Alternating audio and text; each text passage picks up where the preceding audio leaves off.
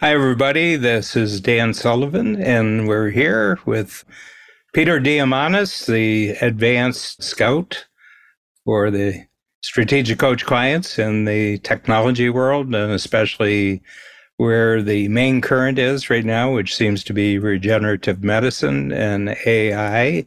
Hey, Dan. Peter, let's talk about AI a little bit because the statistics are pretty clear from previous shifts. Industrialization was a huge shift. And all through history, where there's human labor that is replaced by some form of automation, whether it's industrial automation or it's networked computer automation, that over the long run, it always multiplies the total number of jobs. Okay. What's required is a certain amount of flexibility and adaptability on the part of human beings to see the new flow or which way the tide is going.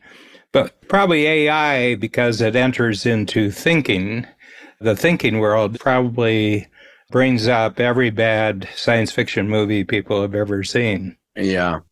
We humans don't like change. At least the majority of humans, especially if, you're over a certain age.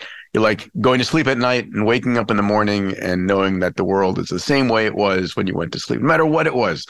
We have a bias against change.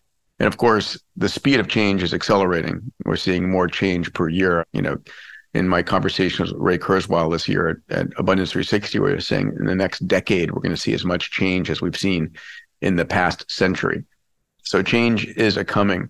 So you want to talk about the dystopian side of AI for our first conversation here? Yeah. Well, I think the dystopian side of AI is the other side of the AI coin, and on the other side is the utopian side. Yes, it's my abundance mindset. I think utopian and dystopian are actually two sides of the same coin, and all the money is in the middle of the coin.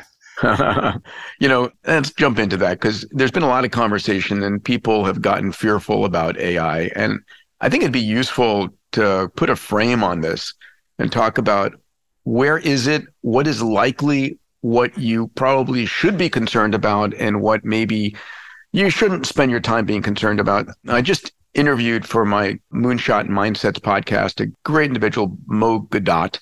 Mo wrote a book called Solve for Happy, and he just wrote a book called Scary Smart that I commend to everybody. Mo was the chief business officer at Google X. He worked very closely with Astro Teller, who, Dan, he's been on my stage at A360 a few times.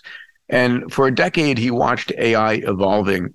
He wrote this book, and I'll summarize it in 2 minutes. He says, listen, if you think about Superman, the story of Superman, when he lands on planet Earth, he's adopted by the Kent family, a wholesome, good family with, Southern values, whatever it is. And he grows up a good kid and becomes a superhero because he was well taught. He had good parents. But if he had landed in the Bronx amongst a bunch of hoodlums and drug dealers, he probably would have become a supervillain. So we have a super person landing on planet Earth. It's called AI. It's evolving right now, and we are its parents. And so are we treating AI and teaching it to become a superhero or a supervillain? And as you well know, all of the large language models, they're trained on human data. Yottabytes is the new term for the amount of data we're producing. Yottabytes and yottabytes of data from our conversations that we've digitized.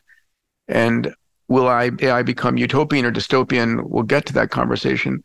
But he says how we treat each other is a model for how AI might treat us. So that's his thesis in part. Mm-hmm. So I'll say one or two other things just to put it forward. I think there are a few phases of AI we have to think about. In the near term is AI, generative AI. We've all been playing with it, becoming more and more powerful as a tool. It helps good people do good things. It can help bad people do bad things. So there's the malevolent use of AI. We have the elections coming up in 2024 in the United States. Deep fakes are going to be a real thing.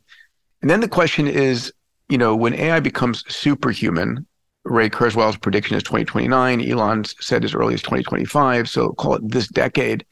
And then it's 1 billion times more capable than humans. Will AI be itself a positive force or a negative force? And that's sort of the Skynet Terminator, when AI becomes conscious or sentient, will it do us harm or evil?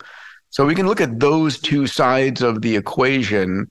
I'll put out my bias to say I'm not worried at all about super intelligent AI. I think the more intelligent something is, the more abundant minded, more pro-life, and AI has no reason to be dystopian towards us. I am concerned not about artificial intelligence. I'm concerned about human stupidity. And so I'm worried about the near term. Or malevolence. Or malevolence, yeah. Yeah. That's been the dominant role with any kind of technology. Yeah. Yeah. What's the nature of the human who has access to the technology? Yeah, we've got the new movie Oppenheimer coming out this month. We're recording this. Mm-hmm. He talks about the development of the atomic bomb, the hydrogen bomb, and the dangers. And so will AI be used by evildoers to cause challenges? The answer is yes. There's no question about that. You know, will an AI virus bring down a power plant or bring down the New York Stock Exchange? And I'm also clear that over the last 100 years, between 1900 and today, 123 years, we've had 100 million people die during World War I, World War II, the Spanish flu, the Vietnam War. Massive hardship over this 100 years. But even during that 100 years, we've still seen this up and to the right progression of freedom and wealth and health and education. And so the problem is our human brains focus in on all of the near-term challenges and problems, and we focus on that. We forget, as you said, the utopian side of the coin. Well, I don't see either side as good, the utopian or the dystopian. Okay. Both of them are actually, I've been reading for several years the history of atheism, and both are a form of atheism. The one denies God and we're lost without God. Okay, the dystopian, that humans left with their own powers will destroy themselves. That's the dystopian. And the utopian is we're going to become godlike ourselves. I think both of them are one. I think that they're fantasizing because every day, 95% of humans get up and they go about their daily business, which requires lots of cooperation. But I think that there are power-hungry people. There's greed-hungry people. There's ego, human ego. Yeah. I mean, the classic definition of sin is that you're focusing on an activity where there's no relationship. Okay, you know, like lust and greed and gluttony and everything. The activity itself is not evil, but when it's devoid of relationship, then it becomes evil. You know, any human activity that discounts relationship and doesn't allow interactiveness will always go in a odd and usually negative direction. So my feeling is that the attitude that this is a replacement for humans is not a replacement for humans, it's a freeing up of humans. Yeah. Our whole approach is to free our team members up from repetitive activities which are not their unique ability, so they can put more attention on their unique ability and unique ability teamwork. But, you know, the bomb is really interesting. And I have read all of Oppenheimer's history. And first of all, he was a very conflicted person because his whole intention of the bomb was to use it on Germany. Okay. Yes. I mean, so many of those scientists were refugees from the Nazis. Okay. Right. And it was to use it. And then the war ended in Europe. And then there was this rebellion at Los Alamos by the European against using the bomb at all. And, you know, and the military leader, he says, the U.S. just spent, in today's dollars, the equivalent of $18 billion. We use the services of 300,000 people. And I can tell you as an American, if we build the bomb, we're going to use the bomb. Oh my God. And the war is only half over. I mean, there's a long story there, but the truth of it is, if you come back the 80 years since the 40s, it is, 80 years since then, there's been no more big breakout wars on the planet because nobody can afford to do it.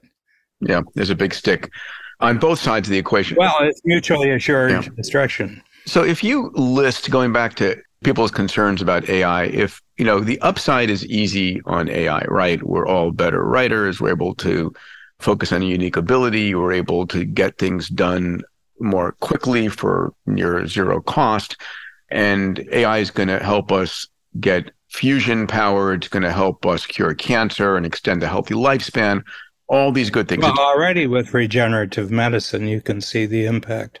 And so all of those are massive, massive benefits. I just saw a study by McKinsey that said it's going to add something like $4.4 trillion, 5% of global economy will increase this decade from generative AI. The downside, when I ask people to list their fears, the first they list is job loss. Let's just enumerate them. So job loss is one thing people are concerned about. The second thing they're concerned about is the dystopian use or the malevolent use of AI, people using it to steal, to cause terror, to suppress.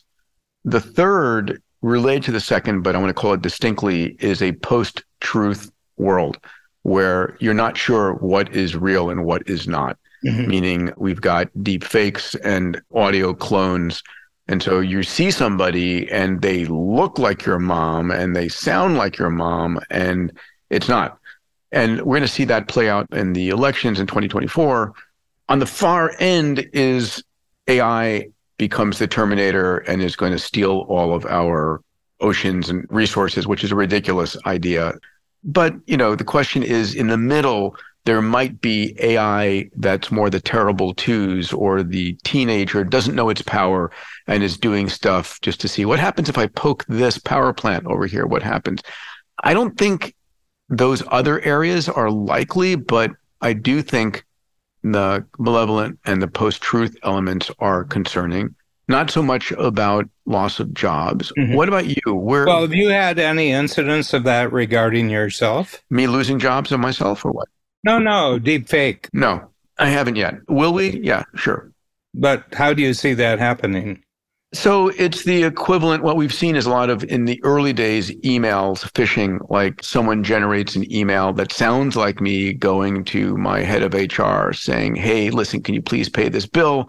It's overdue. And I didn't send it, right? If you scratch a little bit, you find out, oh, it's not actually coming from Peter's account, it's coming from someplace else. So that's an early version of it. Yeah. You can imagine in the TikTok universe, and we're going to see this in the court of law, right, where a person submits video or audio that's damning for them, and then the defense comes in and says, well, here's the exact same audio and video that says the exact opposite thing, and which one is real? Yeah. So this is going to be an interesting, how do you know post-truth is a term that's used there? Well, I can tell even since November 30th, when ChatGPT was presented to the world, I can tell just by listening whether something's been written by ChatGPT or not. Today you can. It's still early. Yeah, but I think it's a complete lack of heart and a complete lack of soul, okay? As it's related to the relationship, I mean, if I don't know the person, I can tell because it's kind of flat. I find GPT very flat because it's a probability tool. It is. If this number of words goes forward, this is likely to be the next number, next to be the next word. And can it ever get out of the obvious role that's in it? Can it do a non-obvious next word? I think it can. I've seen it do some amazing things, at least on my behalf. I see it as an engine that extrapolates and interpolates, right? It's not going to be de novo new creation, but I would say a great writer and a great artist wasn't born in a vacuum and without any influence learned to do art and writing. It was influenced by amazing authors. It was influenced by amazing artists. Mm-hmm. You go to the museum and you study all these amazing pieces of artwork. You're inspired. You go home. What does inspiration mean? It means I've been training my neural nets on all of these images, or I've been training my neural nets on all of these great books. And it's no different. Yeah. But the thing, and I disagree with Ray Kurzweil on this, I don't think there's any similarity between the human brain and a computer. Yeah, so I just read a book on how the brain is structured, and it's structured in these cortical columns that use three-dimensional spatial imaging to help you understand things, and it is different. There's no question it's different. Well, first of all, it's biological. It's not technological. I mean, it's not material. It's biological, and it's very interesting. Stephen Palter, who really has followed this, who's a great IVF doctor. Yes. Yeah, Stephen's been in Strategic Coach for, 15 years. He said that one of the things he discovers is that at the end of every year in his field, they know so much more, but they also find there's 10 times more that they don't know from it. And he said they're discovering communication systems in the body that have no physical representation, but there's obviously a communication technician, that's taking place in the body. But the other thing about it is, I don't think we're logical. I don't think human beings are logical. I don't think we're rational at all. Yeah. Okay. I think we're associative. We think of one thing and it reminds us of another, and then we jump to another thing. I think you can be trained out of this by the educational system, but I think the way children play is actually the natural form of how human beings think. And I think entrepreneurs as a class are more like their childlike selves than other people. I think they've retained a sense of playing with things that other people have. And it's intentional play. In other words, they mean to play. And I just don't see any sign whatsoever there's going to be intentionality that wasn't programmed in by a human being in an AI program.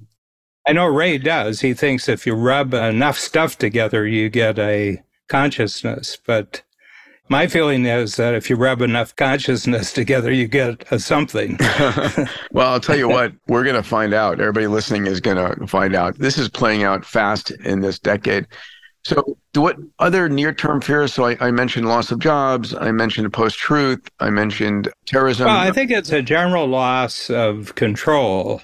The control is that bureaucratic organizations have this, and they can just stop certain kinds of information being put out into the place that contradicts the bureaucratic program. And we've seen that already. I mean, it happened all during COVID, and it happens politically. The news media are a good example of this. They're big bureaucracies. They're corporate owned, and they won't entertain any piece of information that doesn't agree with their corporate and their information. For example, the almost destruction of the brand of the number one beer in the world, Bud Light, because they more or less said the people who actually drink our beer, we think they're backward, they're rednecks and outward, and we're going to enlighten and enliven by making a big deal about transgenderism. Okay, well, this is a culture war. I'm sorry, I missed that entire conversation in society. The reason being is the media that you watch. But the media that I check, it was front page. It's been front page for 3 months. And the point that I was making, that if that didn't agree with the political agenda of a certain side of the media, you had no news of it whatsoever. But meanwhile, their stock has gone down by 30% in 1 year. And they're no longer the number one beer in the world. And what I would say is that I'm more scared of bureaucracies using AI than I am of individuals using AI. Bureaucracies, by their very nature, want to expand their regulation and control. And if they've got a new tool to do it, you see, that's more of a dystopian thing. It's a malignant force that I think already exists. I think corporations are not naturally positive organizations, okay? And that their use, I mean, I was noticing the love affair that the large corporations had with one of the worst dictatorships in the world. In China, you're speaking of? Yeah, and they wish that the country they lived in could be more like the one they do it because it's top-down control. And I think it would be used more for bureaucratic evil than individual evil. That's my take. Let me piece these. So, not that I have any strong feelings about that.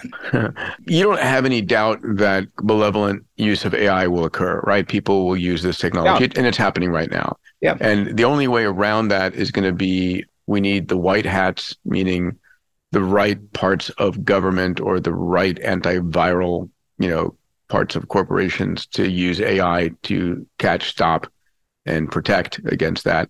I also need the right laws, right? We do have counterfeiting laws. And if you counterfeit, you go to jail. And if you pass on counterfeit bills, you go to jail. You know, in a recent presentation you gave, you talked about that the patent law, which is, by the way, supported by the Constitution, that only a human being can own intellectual property, that cannot be overridden by a president. Mm-hmm. Yeah, there's no possibility for any existing president to have any impact on that. Well, that requires almost an amendment to the Constitution. Well, we'll get to that because we'll do an episode on intellectual property law. But I do think if I'm a human and I use AI to generate something and I, as a human, file the patent, that's allowed. Yeah. Yeah. Well, it's got to be the human, though. Only the human can, you know. Man, you're so human biased, dude. I mean, come on. I am. Yeah. And so are you, by the way. I am. You have no choice except to be human biased. Well, I'm looking for cyborg bias. You know, I don't mind having some AI components in my upload. Yeah. So let's talk about the second part, job loss. Are you concerned about job loss from AI? No, I mean, not any more than I would be job loss, but when, you know, the personal computer came in. Yeah, the numbers are pretty. You know, we have not seen anything yet, and we've been predicting it for a while. I mean, like for 50 years, we've been predicting technology is going to cause us to lose jobs, and we just produce more and more jobs.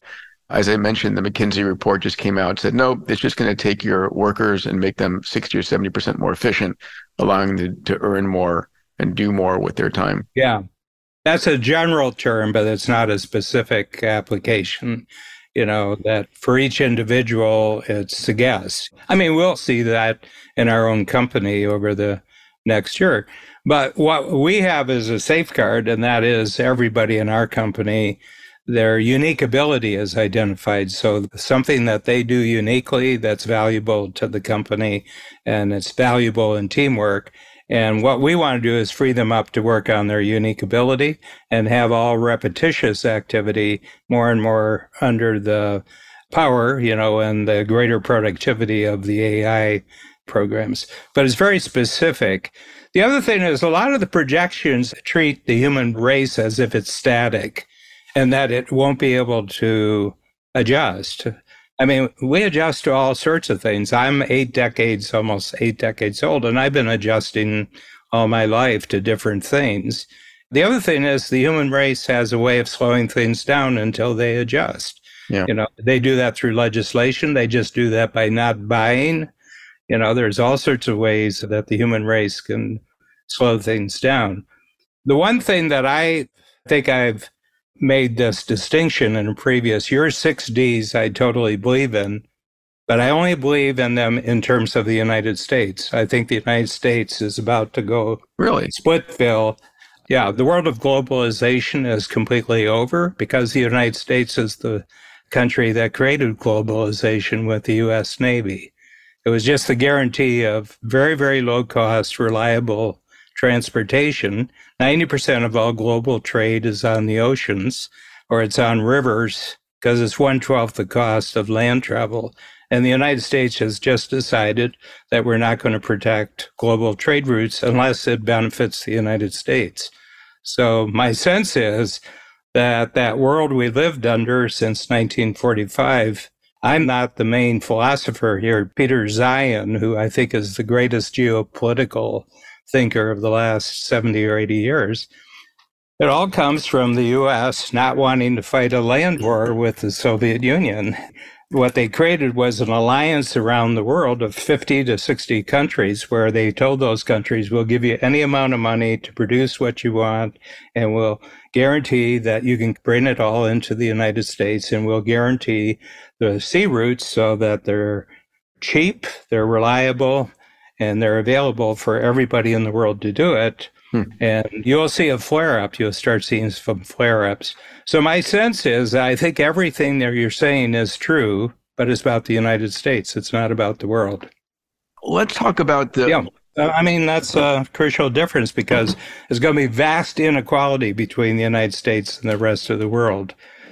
And if you look at regenerative medicine, besides the East Coast of the United States, in the West Coast of the United States, and then certain centers in the middle, and Wake Forest in North Carolina, which is a huge center, where do you find the other centers for this? You know, a little bit in Tel Aviv, Cambridge. There isn't any of regenerative medicine going on overseas. I mean, the Saudis can write a check for anything. I happen to know right now that Saudi, the kingdom, and Emirates are investing billions of dollars in regenerative medicine, right? Yeah, but it's not strictly the money, it's the talent. It's all talent from America. Sure. It's all talent. And it's probably talent from Israel. You know? Just to keep this on our subject, let's go to the third category of post-truth. So how concerned are you in the 2024 elections with video, audio, articles? You know, we saw the last set of elections being driven by social media, by Cambridge Analytica and all of that. Any thoughts there? The U.S. is completely polarized now. So the one side doesn't pay any attention to news coming out of the other or attempts to communicate from the other. You're talking about men and women on the two polarizations? Okay, go back to our standard programming. Yeah, yeah. No, it's really funny. I mean, social media has been used this way, but I mean, there's always new bags of tricks in the political world, going back to the caves, you know. For example, Trump just gets indicted, 37 counts of indictment for a felony, okay? And his polls go up by 6 points. No, it just tells you that each side is locked into their constituent beliefs. Yeah, they're locked in. Yeah, there's a middle. The two parties actually in themselves are not as big as the independents. There's a swing vote in the middle.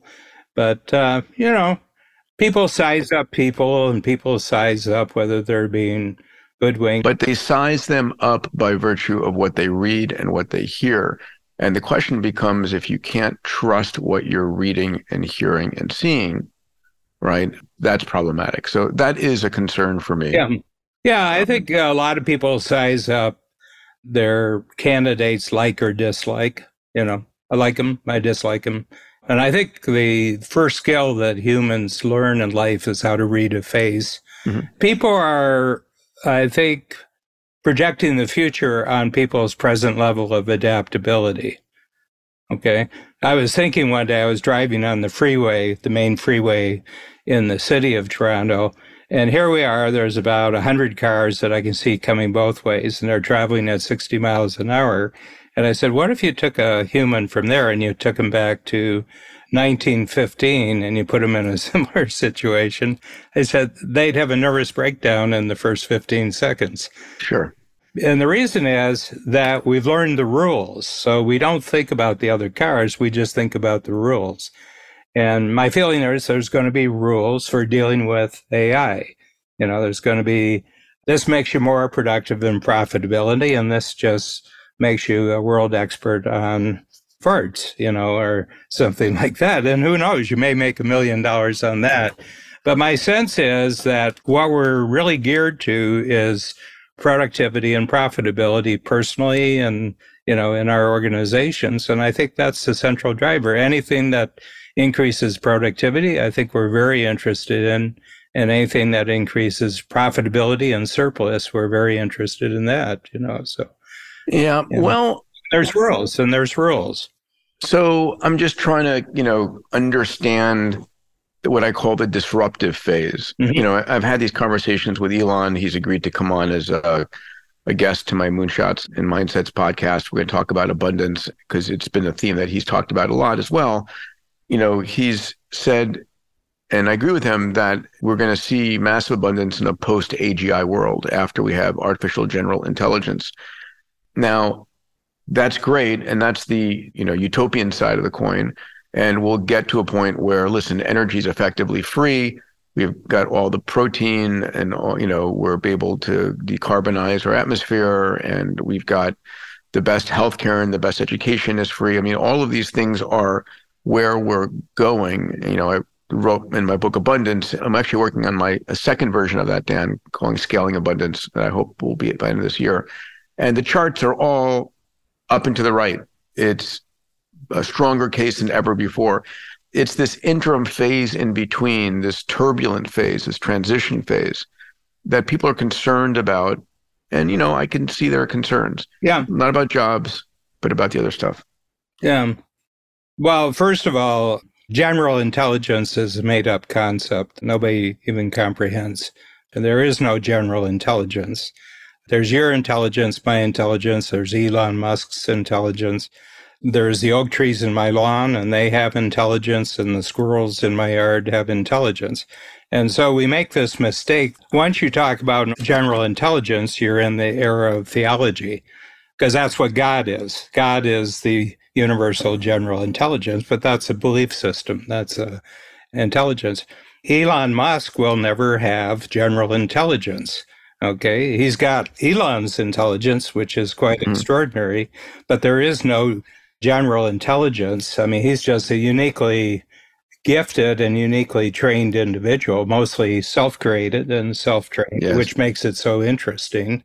Probably the most interesting technology guy of our ages. I find him incredibly humane. I find him incredibly well-read. He's got a sense of history, and he's got concerns about human freedom, which everybody poo-poos. I think he's a intensely interesting individual, but it's a unique intelligence, individual intelligence. Mm-hmm. But my sense is the air traffic control system is a lot smarter than I am. So the concept is narrow AI or AGI. Those are technical terms. Narrow AI is air traffic control system. It is Siri on your phone. It is chess playing. It's really amazingly good at a very unique, narrow set of objectives. AGI is defined as an AI that you can do any of them.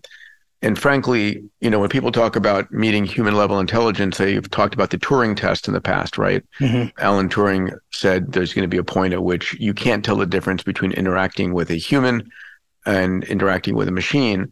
It was originally proposed that the Turing test would be done on a teletype where you're just reading words. You're typing at the computer and it's typing back at you.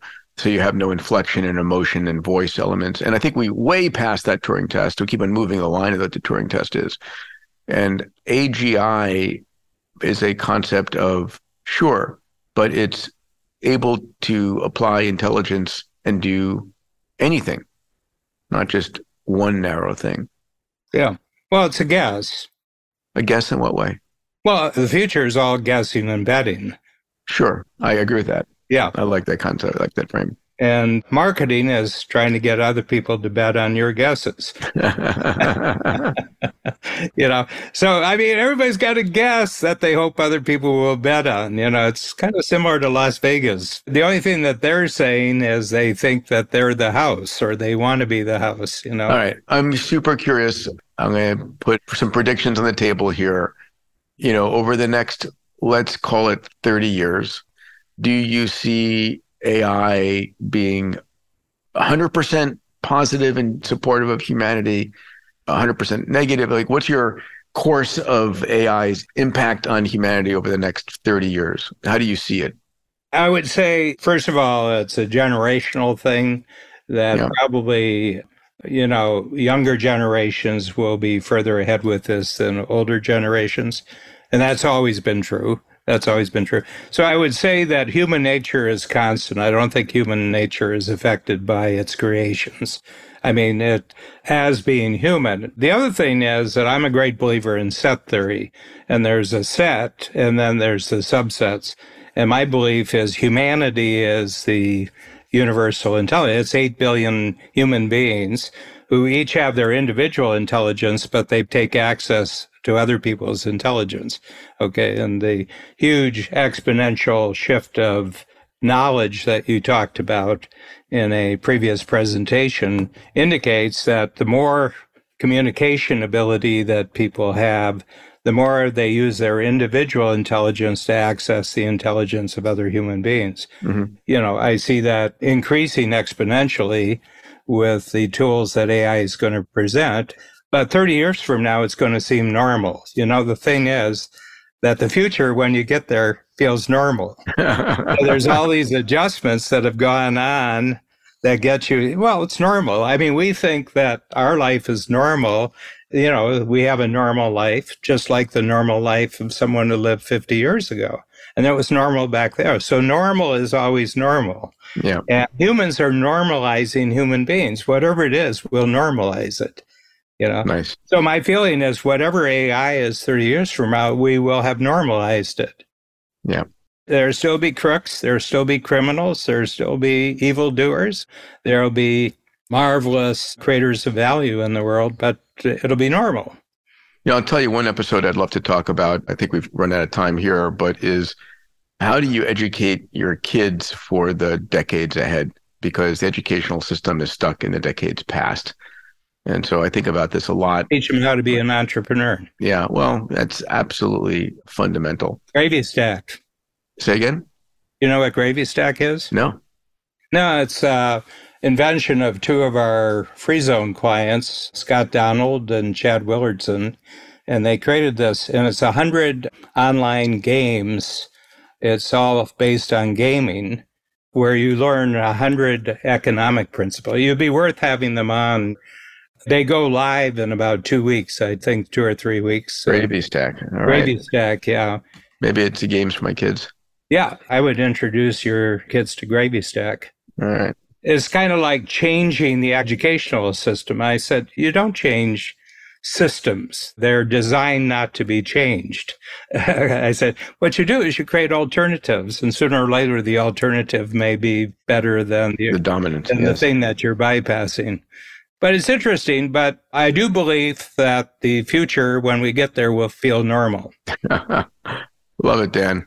Okay. All right. Thanks for this conversation, pal. Okay. Let's talk about intellectual property in our next episode. Okay. I'd like that. Thank you. Take care, pal.